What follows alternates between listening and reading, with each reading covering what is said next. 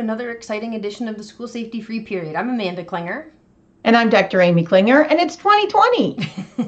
And even in 2020, we are the Educators School Safety Network. We are a national nonprofit organization, and we provide school safety training and resources and technical assistance to schools throughout the United States and Canada. And even in 2020, we're still going to take a little bit of a break from our very serious, not as freewheeling time to have our freewheeling time, the School Safety Free Period. Now, I think we have a little bit of a different theme this week. Is that right? Freewheeling, not freewheeling. Well, no, not necessarily. I mean, every time we do the School Safety Free Period, we kind of talk a little bit informally about things. And I think that's what we're going to do today. Although typically the setup of the School Safety Free Period is I bring you some interesting, shocking, ridiculous, or very important news, something that's happened and that's very timely, and we take a look at that. And then we always try to have some takeaways and some ideas and strategies for our listeners. So today, I'm kind of winding up with 2019, even though it's only mid-year in the school year. We thought we'd keep with the awards season sort of theme and talk a little bit about some of the best that we've seen in 2019 and kind of the worst of the worst, and maybe talk a little bit about what this new year brings and how are we looking at keeping kids safe for the remainder of the school year. Now, we don't have a snappy name for the awards. Is that correct? We do not. And we don't even have an award. So there is nothing I can present to anyone. So it's a very ephemeral notion of award season. Which is probably okay, because I'm not sure that you want to be the recipient of the, oh my gosh, this is so ridiculous kind of award. That's true. So I think we're going to use, it's kind of a loose theme. We won't get too caught into the theme. So it's more like toasts and roasts. Yeah, well, but it is important to note that there are some things that were occurring in 2019 that we were encouraged by.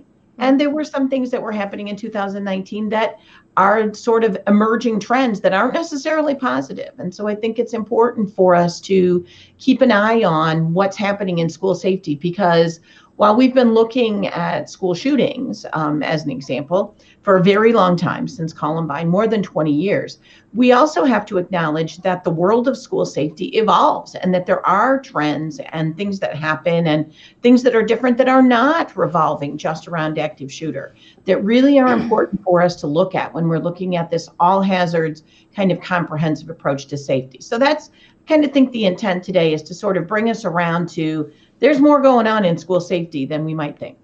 Yeah, I think that's a really important point, that this field changes and this field evolves, and the issues that were at top of mind for folks a couple of years ago, those ebbs and those there's an ebb and a flow to that.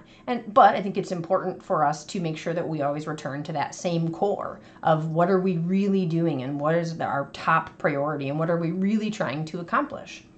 And maybe our top priority is not where we think it should be. So kind of, I think the overall takeaway from this is maybe you're going to be able to, as our viewers, generate some New Year's resolutions. What would be the New Year's resolutions you would make for your school in terms of safety? So we'll talk a little bit about that. So I'm going to launch right in with one of the things that I find to be the most concerning in 2019. And I don't know if it's, to be really honest, I don't know if it's because maybe we as a society or educational culture haven't been paying this close attention to this. Maybe this is something that's been coming, or maybe this is something that is really this kind of significant uptick.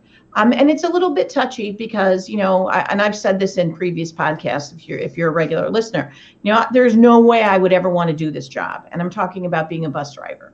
An incredibly difficult job and lots of wonderful folks doing it. So let's set the stage with, we are not maligning an entire population of folks, but we are pointing out, or at least I have really been struck in 2019 by the number of bus accidents, but also by the number of instances specifically where there is an incident that occurs because the bus driver has made either a poor judgment call or has been impaired or something. And we've talked about those this year. We have seen the most ridiculous one, if we're going to have a winner, where we have a bus driver who allows the kids to drive. An 11-year-old was driving, a 16-year-old was driving, allowed the kids to drive the bus to their house while they're filming it on a cell phone, which just sort of is incredible to think about. Isn't there like a thing out west where you can go and you can like pay a certain amount and they let you drive the giant dump trucks and they let you drive the construction equipment? Sort of like the same thing. Yes. Yeah. Except a terrible idea, but yes. Yeah. Those things, good ideas for adults in a controlled environment. Kids behind the wheel of a bus, bad idea. I don't think there is a program where they allow 11-year-olds to come into a surgical suite and take out an appendix just to see, hey, maybe this will help you aspire to be a surgeon. So no, I don't think that's happening in many other places. So not a great idea. We teach kids to drive. We allow our kids to drive. My kids, when they first were getting ready to drive, we drove in the cemetery. But I don't recall ever putting them in charge of a massive vehicle with lots of kids on board. Don't think that happened. Yeah. So we've got that one that's kind of ridiculous, but yet a little bit scary. And moving all the way through a spectrum of a number of instances where the driver was impaired. Either it was an alcohol situation or a substance abuse situation. And also, and that really is a concern when you think of the amount of times that we have a full bus full of kids, and all of the things that are happening and the many, many things that a bus driver needs to be able to do simultaneously. Yeah. So any sort of impairment is just, to me, really chilling to be concerned about that. And then also we've seen ones where not necessarily there was an impairment, but that the driver clearly was not adequately trained or was not adequately evaluated in terms of actually how good they were at their job. The one in particular was when there was a minor accident and the driver removed all the kids off the bus and left them on the side of the road and took off. Sort of a hit and run with the bus, but leaving the kids in such an incredibly vulnerable position. And I think we need to talk not just about the fact that those things happen, but to look at why, what's happening that those things are occurring. Yeah. And clearly we have issues with subcontractors. We have issues with substitute drivers. We have issues where a school district is subcontracting transportation needs. We have instances where there isn't adequate training, but there's an awful lot of those sort of things that are occurring that really are concerning to us. Yeah. And I think comment on that at all? Yeah, I mean, obviously there's a huge concern about legal liability for things like this. And so I don't think I really need to go to belabor that point, because clearly that opens a district up to a lot of legal liability when you have things like that happening. But I think what's maybe more important, and I think really a lesson that can kind of be extrapolated out from this, is I think it speaks to some of the potential problems when we have things that are so segmented. And I think what is the commonality, and you talked about bus drivers, but we also see this a lot with paraprofessionals, with people who are playground aides, with people who are working in the cafeteria, that we have this hierarchy in schools, whether we intend to do that or not, where we have teachers are doing this and this is their job, and other folks are doing these things and those are those jobs. And when we don't approach that as a unified, there's not a unified approach that everyone has a responsibility for school safety, and everyone is part of our educational community, and everyone has to be on the same page, whether it's about training or whether it's about what we're trying to accomplish. I think when we allow things to be so segmented or striated, I think that's when we start to run into problems. Yeah. And does everyone have the training that they need, which is clearly a piece, but there's also an evaluation piece. And a lot of the work that we do, we oftentimes see, especially in support staff positions, where they're not given adequate training, but they're also not adequately evaluated. It's sort of a benign neglect of, well, we haven't had any complaints, so it must be okay. What's happening there? And then you add to that a larger organization where you have kind of a revolving door of people who may be transferring from position to position, or they do this part-time and then someone else does it the other time, and then you're beginning to lose continuity. You're beginning to lose ownership of the position. You're beginning to lose an awareness of who's doing that and how, and what can we, how can we make sure that they're being supported, but also how can we make sure they're being adequately evaluated? And it's a slippery slope. And I think sometimes school administrators, we sort of forget the potential impact, the catastrophic potential impact of some of those individuals who are making, poor judgments or doing things that really go awry. And I think that's a really critical one that I think we need to start getting back to, because our parents, we've seen this uptick in parents bringing kids to school, and we complain about, oh, well, we've got traffic problems and all these other things. Maybe we need to think about why. Is there a lack of trust? Is there a concern? What's happening in our transportation sort of segments, and how can we support what's going on? Yeah.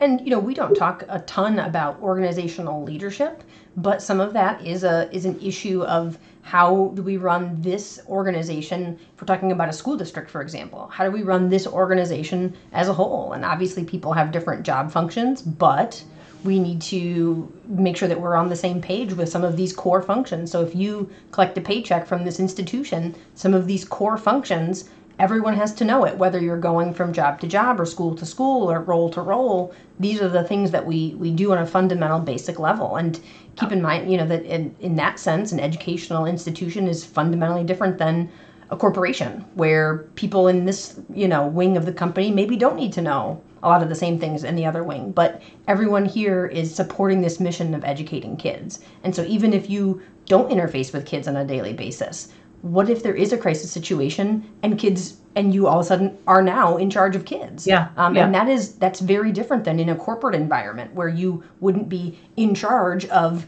other employees at a corporation. So I think that's really important to kind of keep that in mind. Yeah, and there's a lot of issues associated with that in terms of, like you said, people performing things outside of their job function or in a crisis event, finding themselves doing things that they normally wouldn't have to do. But I also think it's really important to understand the potential that we're not capturing. When we have a bus driver who is hearing all the conversations that are going on, and we have a playground aide who is watching the way the kids interact on the playground, and we have a cafeteria monitor who is hearing the discussion or who's sitting with whom or what trouble is brewing where, that's a resource that we are not necessarily taking advantage of if we're just saying the only thing that I know is what happened in my classroom between 9 and 12. And so I think that's a really important piece. So there's kind of that sort of worst of the worst, but also the potential for that to be a really significant sort of piece. So that was my first one. My second one in terms of worst of the worst, so my worst of the worst in terms of this bus driver situation was the letting the kids drive the bus or drunk driving the bus. I'm not sure which one. But my worst of the worst in terms of the drill sort of situation is the one that occurred this spring that we've talked about a number of times. And that was the situation where we had that very realistic active shooter drill where teachers were, being shot execution style with an airsoft gun, and they were simulating the shooting. And we talked a lot about it at the time. Yeah. But Amanda, you and I have had some interesting conversations about the whole notion of that power dynamic between law enforcement and educators, and how as educators, we are rule followers. We need to teach our kids to follow rules. We teach our kids to be respectful. We teach our kids that hierarchy of authority. And, this particular drill gone wrong really sort of, we talked about it a little bit at the time, really sort of illustrates that dynamic of it's very difficult for educators to say to someone like a law enforcement guy, wait a minute, I don't want to do this. This is wrong. What are you doing? And that's a very difficult dynamic. There's certainly gender concerns as well, but there's also that sort of power and authority. And the more we have SROs and law enforcement presence in our schools, the more that becomes something we need to think about. How do we build a collaborative environment with law enforcement that is collaborative, not top down? And that's not a knock on law enforcement or teachers. It's just asking us to reflect on that dynamic in our schools. Well, and I think the next step to sort of think about that, whether there is a law enforcement versus civilian power dynamic at play, or whether there's a gendered power dynamic at play, I think the next question to then ask is, anything that we're undertaking in the name of school safety, does this really make sense? Does it really accomplish what we're trying to accomplish? And have we thought about what are the consequences? Why do you think there is this drive to have these ultra realistic drills? Why do you think that is?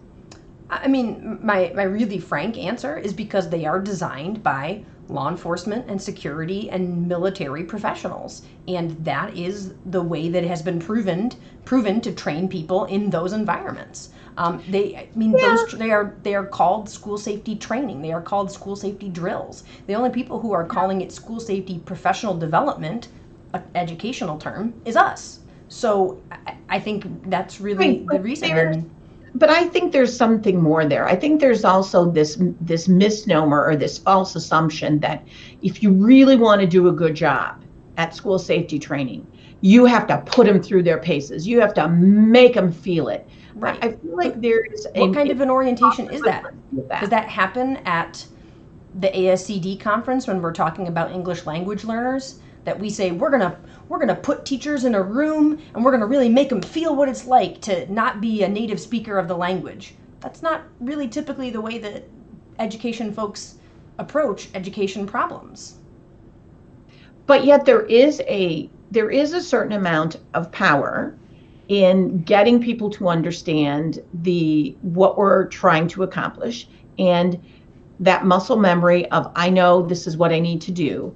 But I just think it's interesting how quickly it goes off the rails and how quickly it goes off the track to if I want you to understand how a tactical response goes, I can't just talk about it.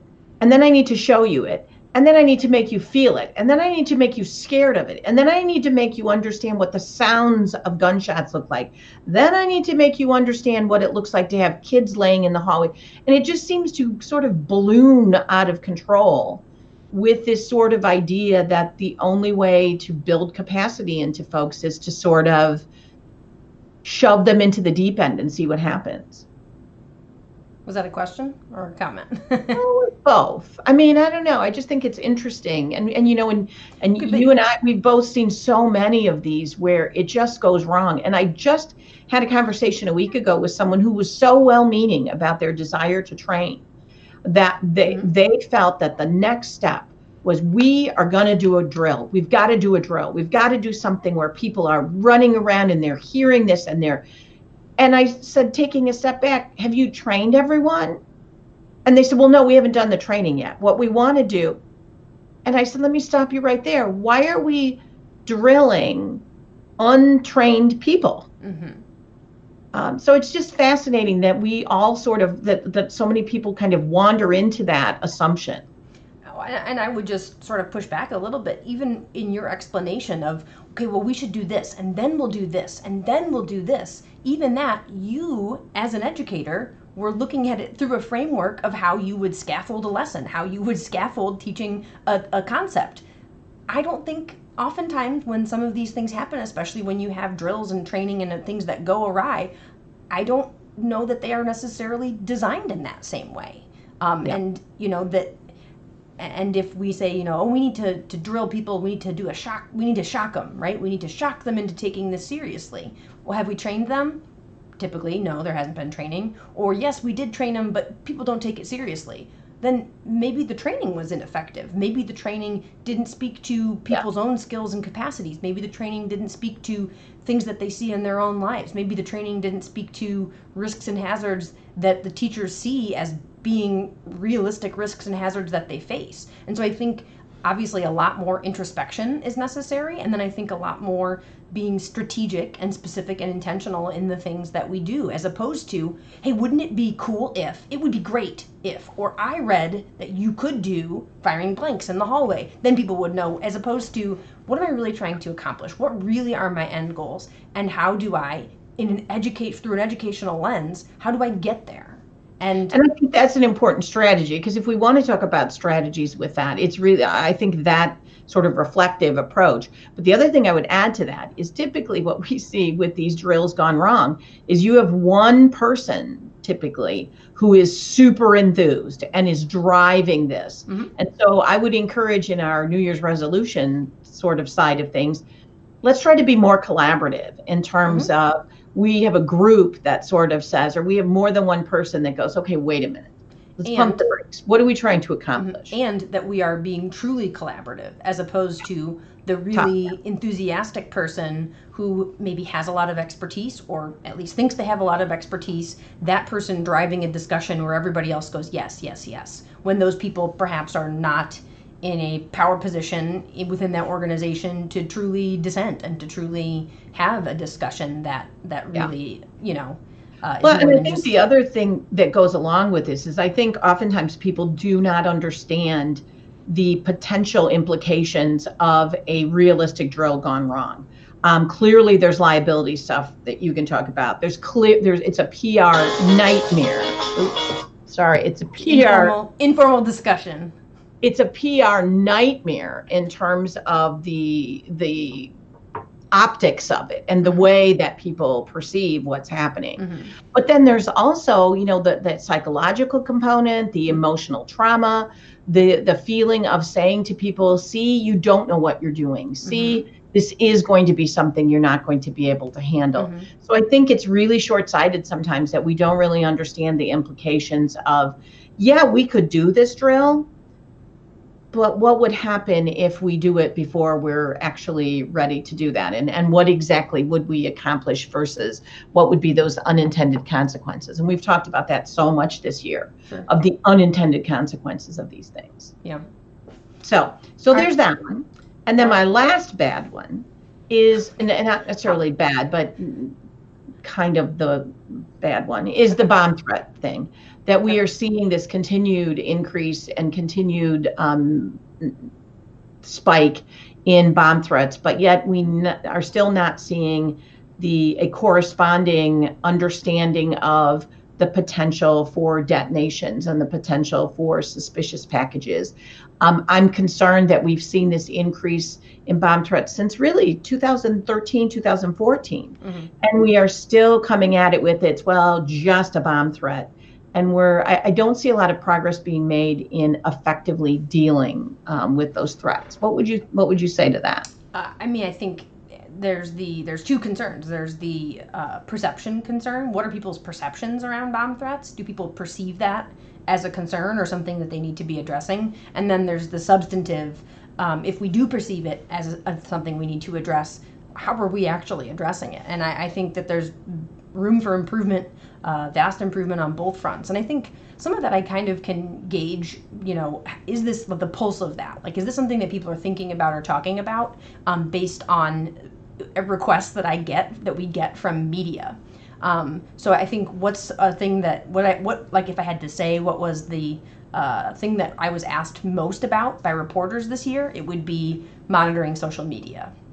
There's been an incredible discussion, quantity, maybe not quality, of should we be monitoring social media of students and the software and how much. Are you saying this is good? You're moving to the good trends, or no? I'm saying that was the discussion. I would say the biggest discussion in educational media or even traditional media about school safety was that question. And I would say, based on our research and the concerns that we see in this uptick, how are we dealing with bomb threats? It at least needs to be a point of discussion. Yeah. And when's the last time a reporter asked you about that? Yeah. I bring it up whenever I can, but I thought you were segueing into the best of the best, because my best of the best is kind of what you just said. Is I'm a little bit encouraged in 2019. I'm encouraged that I feel like we are beginning to, in the educational community at least, and in terms of the media, we are beginning to be a little more critical and a little more thoughtful and reflective of, wait a minute, why are we doing this thing? Mm-hmm. And does that really make sense? And so I am a little bit encouraged by, number one, the fact that his school safety conversation seems to be ongoing a little bit more than it used to. It used to be, we had a shooting event, we had lots of coverage, nothing happened, no more discussion. And then it would sort of, it had these peaks and valleys. Mm-hmm. And I do feel like, while that's still the case, I do feel like there are beginning to be some very thoughtful conversations about social media monitoring, about surveillance of kids, about the trauma of, super realistic lockdown drills, about should we really be teaching kids to fight a gunman? And I feel like there is beginning to be a more thoughtful, critical evaluation of some of our safety practices. And I think that only make schools safer. So I think that is probably my most positive trend of 2019. What do you think? Actually, I was going to say my best of the best of 2019 was, it seems like there are a lot of educators going, there has to be a better way. There has to be a way that we can do what we're trying to do, keep kids safe, and have it not be so terrifying for us and the kids, and be so disruptive and so inappropriate. And I think, which is, I think, the same as what you said of your best of the best. Now, however, because I am fundamentally a pessimist, I will wrap this in a downside, which is, are those people always in positions to be making a decision? Not a lot of times. I think I hear a lot. I hear a lot from. So the question in 2020 is, how do we make those people who are asking nuanced questions into advocates for change? If they're not, just think about what it means. A couple of years ago, asking that question of, does it really have to be like this? Do we really have to have this kind of a traumatic drill? Do I really have to subject my kids to this? Asking that question 2 years ago was tantamount to saying, oh, so you don't care about your kids. Oh, so you don't care if your kids get killed in a shooting. So you're not a really good educator, because if you were, you would just shut up and do this drill, and you would. And so I think there is some significant progress in educators sort of leading or beginning to lead, to go, wait a minute. There is a way that we can have our cake and eat it too. We can keep our kids safe without traumatizing. We can be prepared for things without having to give up, all these other things. And so I think we can do this work without continuing a school to prison pipeline. That there is room for nuance, and there is room for things that make sense and that are based in evidence and that are not contrary to an educational mission. But I think But there's your New Year's resolution then. The marching orders for 2020. The marching orders for 2020 are, how do we take that inquiry, that feeling of there has to be a better way that we can do this, and how do we turn that into actionable change on a larger scope, on a systemic level? Yeah. And out there in our listeners, there are folks who have had those thoughts, who have said there's got to be a better way, who have said we need to be prepared for more than just an active shooter event, who have said I need training more than just August 20th, and that's it for the year. We have people who are saying all those things, who are reflecting on those things. And the encouraging thing for me in 2019 is they were saying it louder and louder and more frequently, and being largely supported when they did say it. It wasn't saying it and then going, you need to never say that again. It was lots of people going, you know what? I feel that way too. So I think we have a little bit of a groundswell going. Well, and we've had, certainly, I know for sure among our listeners, we've had people who have said there has to be a better way, and have advocated for systemic change within their organizations and have made changes. We've been involved in some of it. We've been able to help facilitate some of it. So not only do we know that it's possible, we've seen it. We know that it's possible. I think in that change, for our listeners out there thinking maybe that's my big resolution for 2020, know this: there is an untapped number of folks in your organization or in your field or somewhere out there. There is an untapped number of folks who are feeling the same way, but maybe aren't necessarily verbalizing that. Because that's what we see in the organizations that have made change. They sort of tentatively went, well, we want to look at things more than just active shooter. And then everyone else stood up and went, yay, that's exactly what we want to do. So I encourage people to be a little bit fearless in that respect, because I think there is a very significant undercurrent of folks who want a better way, who want more training, who want more skills and capabilities, who are not satisfied with a lockdown drill once a year, who want something more. And I think we need to be advocating for it. And to be clear, we're not saying that, the teachers should, curse out when the local law enforcement comes to help riot in the streets, come with the training. We're not saying that, you curse them out and get out of my school. There is a very professional and very appropriate way to, that is inquiry. That is the marketplace of ideas. As educators, as professionals, we know you all are very adept at doing that, of going, okay, so why are we trying to accomplish with this? And what is the goal of this? That is part of your understanding, and you being able to ask those thoughtful, nuanced, but still respectfully, I think is something that educators, I think maybe above other types of professionals, frankly, are better suited to be able to ask those questions. There's also an underestimating happening here, because what we hear a lot out in the field, or what we hear from folks, is, well, my superintendent, or we have to convince the superintendent, or we have to convince the administrator, or whatever. I think teachers and parents are probably the most underutilized in terms of underestimating their ability to drive school safety conversations. I can think of, in my time working in professional development, where I would say to teachers, what do you want training in? What would you like? What would be meaningful for you? And we're thrilled to get feedback from teachers that go, well, I'd like to learn more about this. We're asking teachers. And so, I think teachers sometimes, and parents, underestimate their ability to affect change or to drive change by going, you know what, this is important. You know what, I don't have this thing and I need it. Or I think that this is a critical piece, because it's sort of, to a certain extent, what superintendent's going to go, no, we don't need more safety training. We don't care that much about safety. So I'm kind of challenging people in 2020 to use the what's the word I want? Not the authority, but to use the advantage that you have as being an agent of change, and sort of push your administration, your leadership, your folks to give you the tools and the capacities that you need, because they will. And even if they're not in a position to start making change, to start thinking critically about the things that are happening. Are the things that we are doing, are they strategic? Are they intentional? Or is it just, well, I don't know. That's what we're doing. So. Yeah. Well, there you have it. There you have it. 2020. Who knows what we'll be saying a year from now?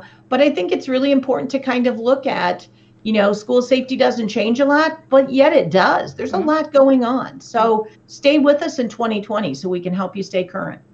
So next week, I think we'll get back to more of a traditional format for what we talk about, but we were glad that you were able to join us this week to kind of kick things off and kick off the new year. And as always, thanks to the folks who joined us live and were in the chat. So thank you. Good to see you all. And for those who are joining us only as the podcast, we hope that you had a good run, or that you got all the laundry folded, or whatever else, or that your commute is going well, whatever else you're doing while you're listening to the podcast. You can find this wherever you listen to podcasts, on Apple Podcast, iTunes, that's the same thing, Google Play Music, on Stitcher, I don't even know. Anywhere you get a podcast, you can find this podcast. Also, if you're not a podcast person, you can listen to it directly on our website. If you're joining us on video, hello, we'll wave to you.